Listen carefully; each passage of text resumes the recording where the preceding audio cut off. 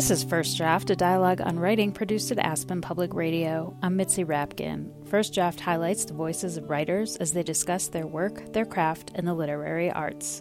My guest is Stephen Schwartz, author of the short story collection Little Raw Souls, which won the Colorado Literary Fiction Award in 2014.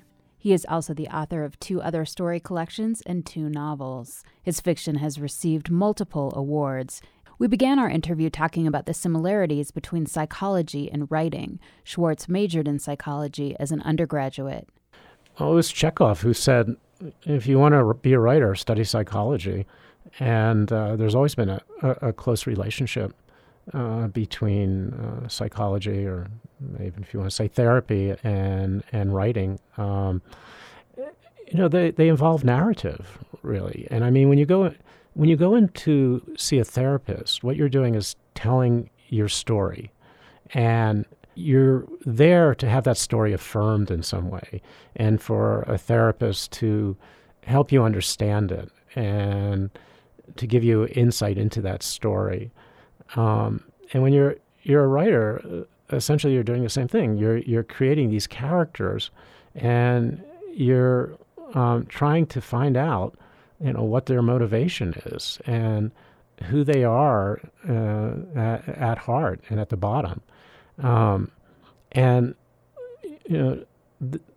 If you're in therapy, there's a kind of mystery to why you've been doing certain things all your life. Why these patterns? Why do you behave this way? Why are you having trouble or in your relationship? Why can't you keep a job or whatever it is? It's the same kind of inquiry and investigation that goes on with characters. When you're starting to write, you don't know these characters. You're trying to find out their narrative. You're trying to find out their story, who they are, and why they behave that way. As a writer, you write to figure out what you know. You don't know in advance about the characters. And I think that, for me, it wasn't that hard to make that transition from just being interested in why people behave the way they do. I mean, when I was 5 years old and I was asking those questions like, how does it make you feel? What I was always really looking for was the narrative underneath. I was always looking for the subtext. And that's what is in any good piece of writing. It's not just a surface anecdote. It's what is the narrative underneath it? What's the meaning? What's that subtext that is going on? And that's what I've always been interested in with people. If they're telling me something, I'm trying to figure out what's underneath that they're telling me, what's implied, what's the resonance that where all this is coming from. And I think most writers live like that. They think like that. There's a kind of dual perception going on all the time of hearing the information and trying to decipher what the information means. What's its code? Just like a therapist would do when they're listening to you in an office. So when you talk about subtext in writing, that's something that is below the surface. But I think as a writer, you also don't want it to be overt. So how do you craft subtext? When you talk about writing, sometimes you say, well, the dialogue, they're having this conversation, but there's something else underneath. Or the motivation of a character, there's something else underneath. It's not supposed to be this obvious thing. How do you get that in there? Well, let's start this way. You have to impose a kind of blindness on yourself as a writer. You can't be thinking about the meaning of your story as you're writing it. And you have to be actually following the events or as if you're seeing them for the first time. I don't know what my stories mean when I'm writing them. I only know that after I've thought about them. And again, whatever they mean, it's only just one interpretation. It's my interpretation.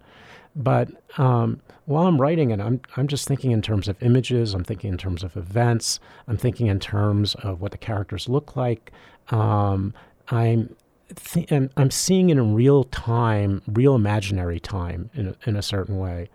So, although I'm trying to get the stories to go somewhere in a sort of meaningful way, the subtext is really in the back of my mind, and I'm much more working with what happens next, and I guess you might say it's so much more of an intuitive process.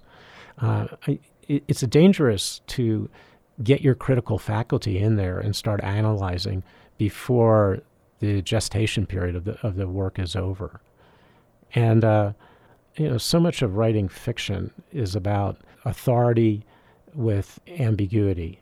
That is, you're trying to find meaning, but the meaning can't be reductive.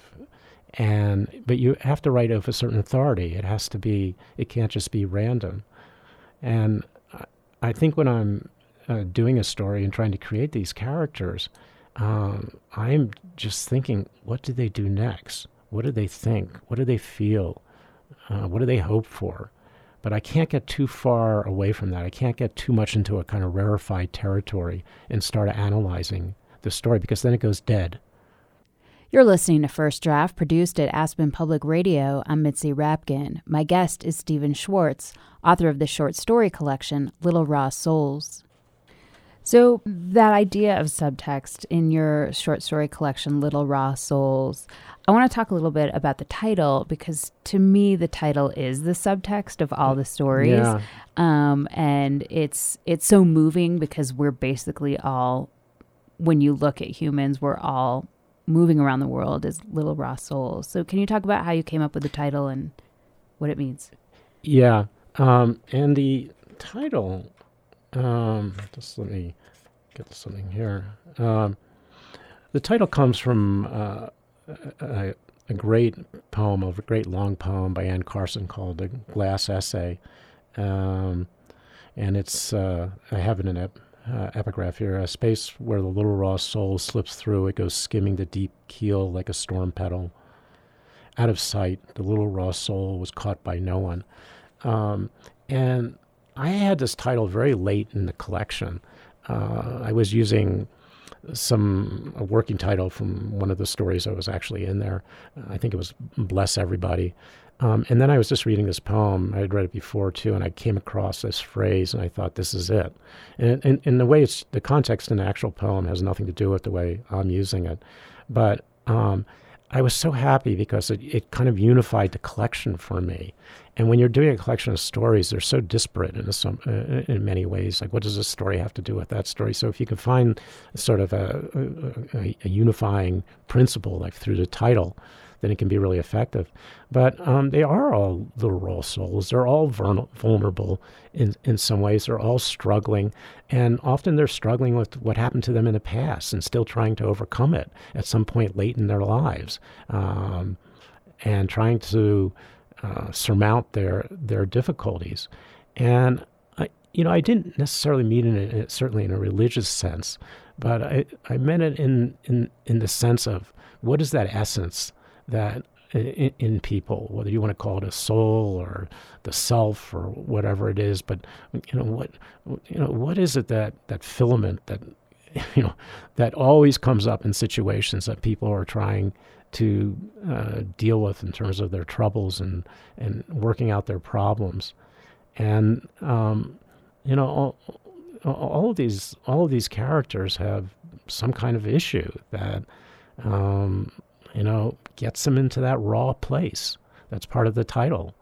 And I think that's what literature should do at its best. I mean, it should talk about these private moments in people's lives, these raw moments that people don't talk about, except maybe in therapy or maybe to their spouse or to their very best friend, but that really rule people's lives and have so much influence on it. So there are 11 stories in Little Raw Souls, and they are unified by this idea that we are vulnerable as human beings. But in subject, they are diverse. They are about an older man in love with a younger woman, a boy whose parents are communists. They're about a boy who wants to enter the Marines and his dying mother doesn't want him to. So they're all very different. What is your process, if you even have one, when you begin a story? I'm just wondering a little bit about your sensibility of the world, because I do see this unifying factor of these people that are struggling maybe with their identity or something in the past, but yet they all are come out so different in personality and plotline?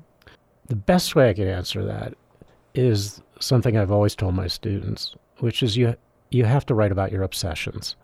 There's no way you can avoid them. Avoid them as you want, but they'll come after you, and they'll show up in your writing. And so even though these stories are all very different, they still come out of my own obsessions, whatever they are. And yet, the strange thing is that I don't think about that first. I don't think, well, I'm going to write about loneliness. I'm going to write about success and failure. I think there's an incident that happens or something that triggers the story. And then the stories are shaped by that. One of the stories in the collection is The Stranger. A colleague had told me about a friend of his, a woman who had fallen asleep in an airport and been kissed by a man in a nice suit. And he had taken her wallet to go and buy something in a souvenir or gift shop there at the airport. This was while she was sleeping. While she was sleeping, yes, I should add that. And when she woke up, it turned out that this person wasn't her husband or anybody like this, but it was a thief. And what struck me about that was the detail of this person kissing her and looking for that one small little detail that stands out and that won't let your mind go.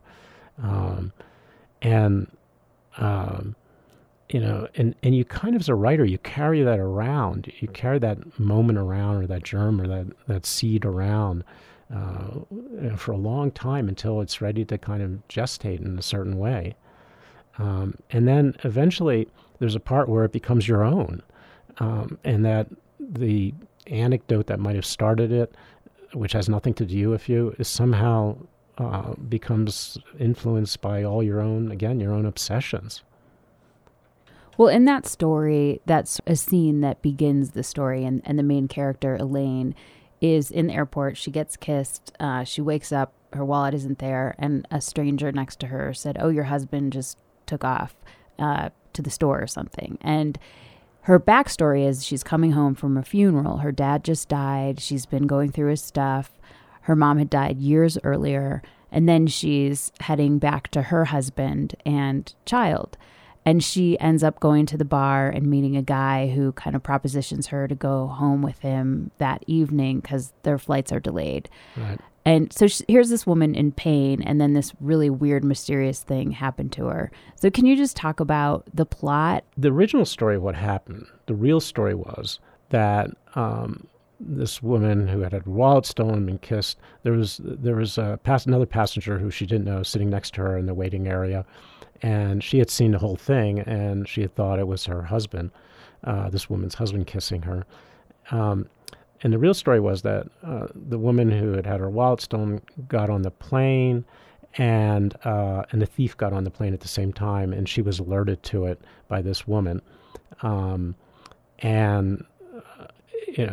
eventually happened was that after the plane landed, they took this thief aside, but they didn't find any evidence of having stolen the wallet. But 2 weeks later, the woman got a call that her wallet had been wedged between the seats on the plane.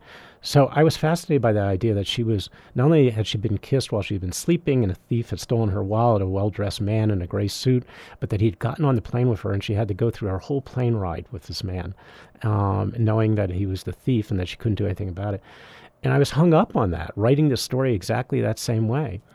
But it wasn't until I abandoned that whole idea of the plane trip and decided that, wait, she doesn't even get on the plane. She just goes into the bar and she meets this character, this sort of mysterious character named Herman Grace. And they have this kind of moment together where it's very revealing. Her father has died and she's very vulnerable. And he has just come from an intervention with his children as an alcoholic, which has failed. And he's feeling just lost in the world. And somehow they get to this romantic position. It wasn't until I'd gone deeper into the story and found that that's what the story was really about. That was the meaning of it. so many times the wrong direction that writers take is they start piling on plot details, and they forget that it's just in the characters. You have to go back to drawing everything out of the internal situation, the internal conflict. You have to find keep finding that nexus between conflict, voice, and action, and character. And if you find that nexus, you keep on track. But I had lost the characters in trying to write the original story, and the original story isn't the real story.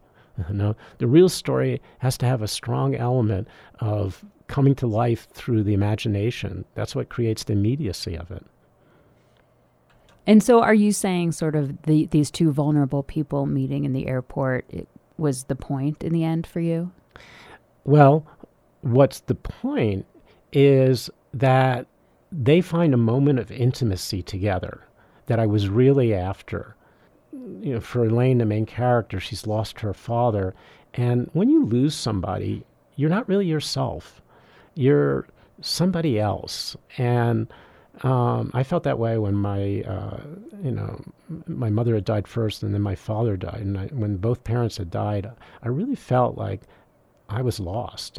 And I was acting strange. I was crying at inappropriate times. I was getting into arguments. I didn't know who I was anymore. And essentially, that's what happens to Elaine. She's really lost in time there. And she finds this person who is lost too. These two strangers, and they meet, and there's some kind of communion between them that would almost never happen with two other people. So one of the things that, to me, is one of your strengths are the endings. A lot of your stories, and a lot of stories in general, might have two things going on or three things going on. And somehow you find a way to wrap two things that might not be related and relate them. And an example for me would be your story, I think it's called Absolute Zero, which is about a young boy who wants to go to the Marines. Right. And his mother is dying and doesn't want him to go to the Marines. So he has this sort of narrative part that's going on where he's worried about his mother and having some kind of dispute with her about joining the Marines. And then he's taken to this Marine recruiter, and he goes to the Marine recruiter's house to have dinner with him, and also kind of has a crush on his daughter. And the daughter is a troublesome child. And so while he's really mourning the eventual and inevitable loss of his mother and joining the Marines, the last scene, he goes to the recruiter's house, and his troubled daughter has lit the house on fire, and the whole thing is blown up. And when he goes to see the house on fire, at that moment, he's in the house, he's in that part of the world. And as soon as he sees the flames, he pretty much knows his mother has just died. And so you're combining these two things. I just want to talk about endings, this one in particular if you want, but what you're going for. Yeah, endings are the hardest thing to do. And you often struggle with it because there are some antecedents, some roots somewhere of the story that are further back that aren't working. And that's what I always tell my students is you have to go back and look what's preventing you from actually getting to the right ending. Endings should be unpredictable until the end, and then they should feel inevitable. In other words, you shouldn't see them coming, but then when it happens, you should feel like there's no other possible ending for what occurs. For me, in that case, the ending is taking a risk because he knows his mother has died without being there. And I think that, I knew that there had to be some kind of way out of the situation for him, all the pressure he was under, and there had to be some sort of transcendent moment that felt like he was moving on in some way. And essentially what I'm talking about is that you have to find that way to reach closure. And it can be very difficult if you're just trying to impose something on there that doesn't belong. And often the ending, as in that story, comes from some place that we've forgotten about earlier. We've forgotten a little bit because we're concentrating on the action, we've forgotten his mother has cancer and that he's been dealing with that situation. So we loop around sometimes. You're listening to First Draft, produced at Aspen Public Radio. I'm Mitzi Rapkin. My guest is Stephen Schwartz, author of the short story collection Little Raw Souls. I want to talk about the story Natural Causes. That is a story where there's a man, Francis, who his wife dies in a car accident. She basically had just said she wanted a divorce, then she's dead. And he is a retired geology teacher, and he takes up with another teacher at the school at the university who's much younger, over 20 years younger. And they have this wonderful affair, but he decides one day basically that he can't do it. I don't know if it's decorum or a fear of saying he loves someone, and they break up for a little while, and then he sort of realizes the error of his ways and will spend the rest of his life trying to get her back. Can you talk a little bit about this story?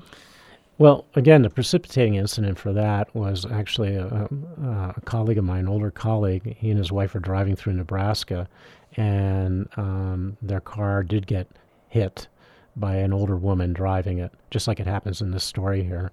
And he had his wife died, and he spent the night in a hospital, and he washing out his bloody clothes in the sink and having to pick glass out from his face. But that's as much as I used. He and his wife actually had a very loving relationship. But I needed something in reality to stand on. And I was just so struck by that. They'd been married for so many years, and then this accident comes along. But I love the character in there. It's one of my favorite characters, Penny. She's younger than the narrator and the viewpoint character, and she's bringing life to him as he's never known it. And his marriage has been stale and habitual, and he's gotten set in his ways, and he's completely overwhelmed by Penny and all of her interest and excitement, and she wants him to go to do various things and exercise, and it's too much. And as I've gotten older, I've become aware of, boy, how easily it is to be stuck and to do the same things every day, and how hard it is to go out of your comfort zone. And I just wondered about my colleague Dick, who was the real person, and like what it would be like to lose your spouse at that advanced age, and to meet somebody who wants to essentially turn your life over, and how exciting that would be and how fearful it would be at the same time. I think in terms of writing, you're always working with that contradiction, the tension between what people want to do and what they're afraid to do. And so much of the story comes out of that. Can you read a passage from an author that speaks to you or influenced you as a writer? Yes, I'm going to read just the opening paragraph of a wonderful novel called Mrs. Bridge by Evan Connell. And here it is. Her first name was India. She was never able to get used to it. It seemed to her that her parents must have been thinking of someone else when they named her. Or were they hoping for another sort of daughter? As a child, she was often on the point of inquiring, but time passed, and she never did. I love this book. It's divided into 117 vignettes. And I remember Jane Smiley talking about the difference between novels of abundance and novels of perfection.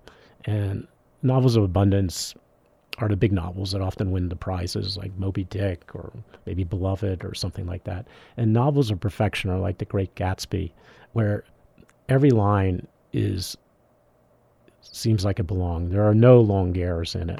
And this is what this is, like a perfect novel. For me, it also combines like the best of short story writing with the best of a novel. And this character, Mrs. Bridge, it takes place in the 1930s, an upper middle class home in Kansas City. She's very repressed. She wants to break out of her life, but she can't. And she wouldn't know how to do it anyway. And you know much more about this character while you're reading it. You know what her problems are. You know more than she does. But it doesn't stop you as a reader from having so much sympathy for her. And it's just a wonderful portrait. And then also as a writer, one of the reasons I like it is I'll read this first line again. Her first name was India. She was never able to get used to it. If you change that to first person and read, my first name was India. I was never able to get used to it. Can you hear the difference in that? It's an entirely different perspective.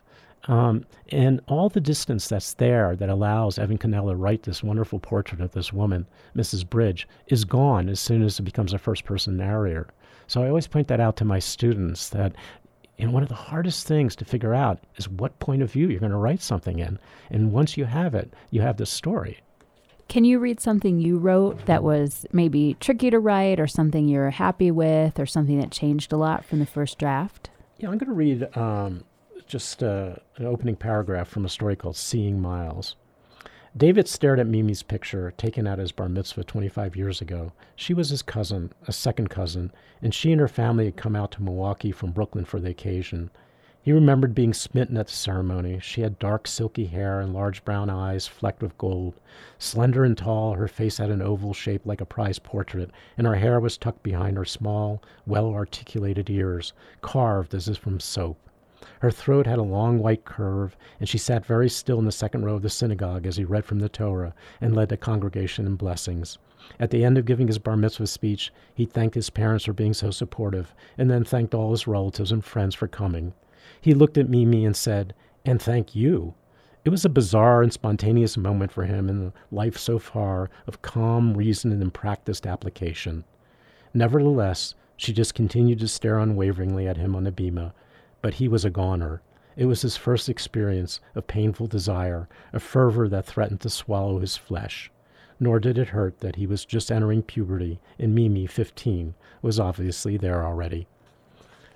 And the reason I chose that is, what happens actually in the story is that it is his first knowledge or moment of being smitten and being in love.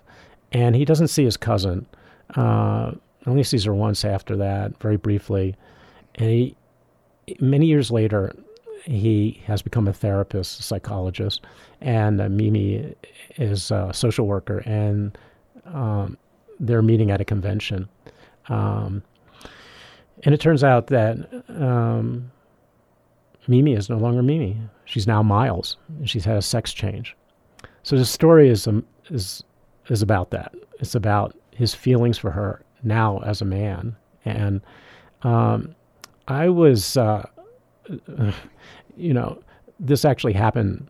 I had a cousin who, it was my brother's bar mitzvah, but I saw her there, and I was just fell in love with her. I was much younger, actually, about 10 years old.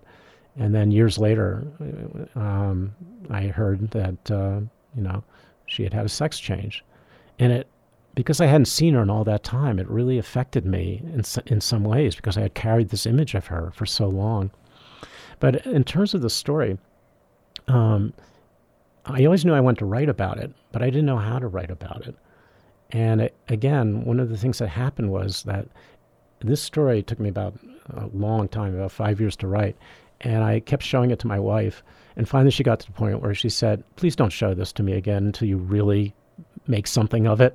So I put it away, and it was in the mechanical room. And one day I was going down there looking for some old papers, and I started to read the beginning of a story that I thought a student had written. And actually I said, well, this is pretty good. And it was my story that I had never finished. And I took it out, and I immediately finished it. And I found the right way to get through it.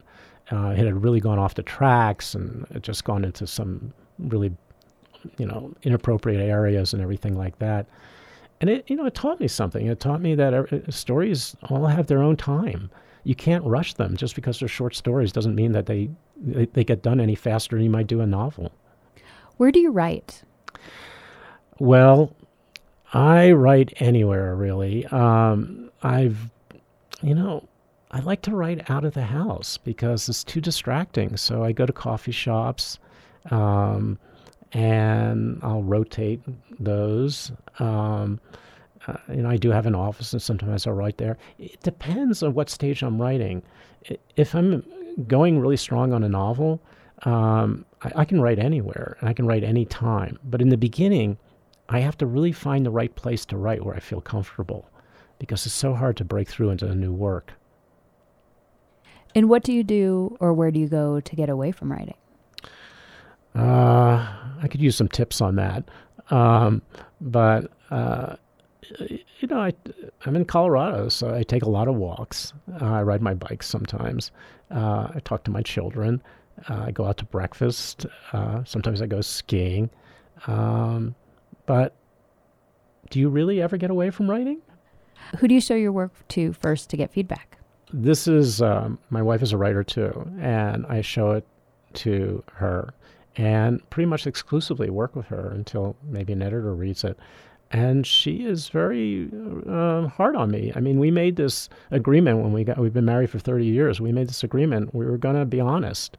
And that doesn't always work with friends who are trying not to hurt your feelings or they want to encourage you. But I remember when I was writing my second novel and I had, shown it to her, and she had read the first 40 pages. She was saying, "Oh, this is really great." And I was like, "Huh, yeah, of course. It's my second novel. I know what I'm doing."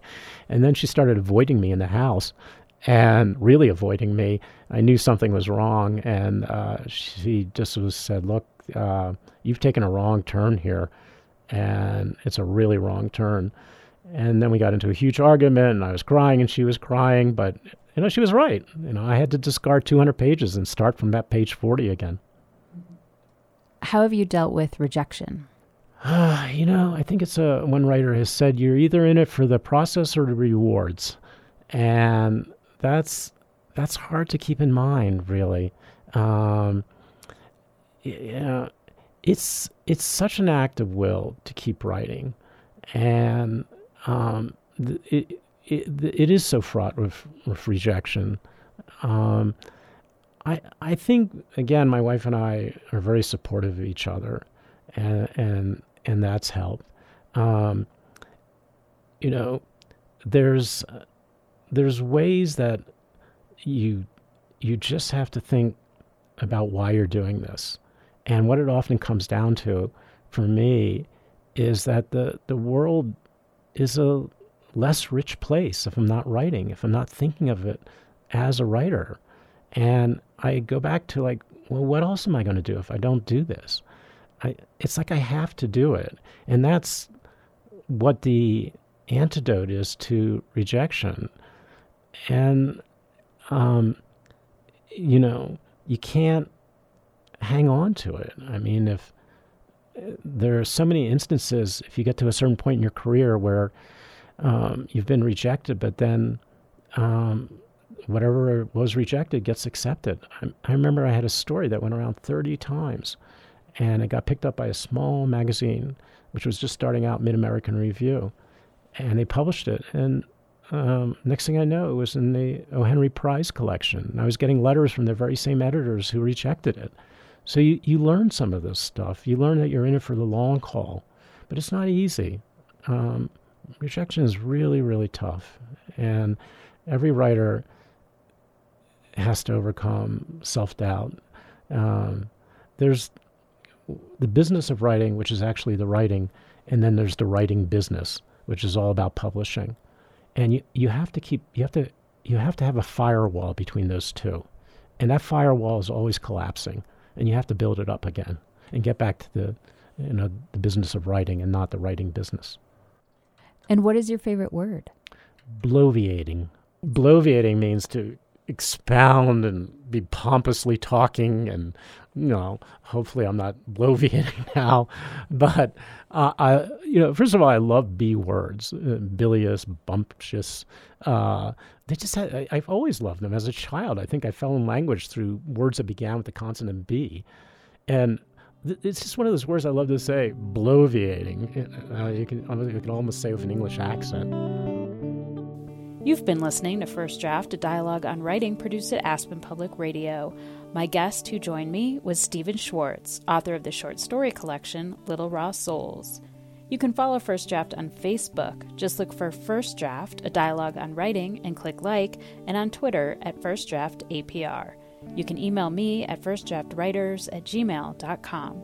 The theme music for First Draft was produced and performed by Murph Mahaffey. I'm Mitzi Rapkin. Thanks for listening.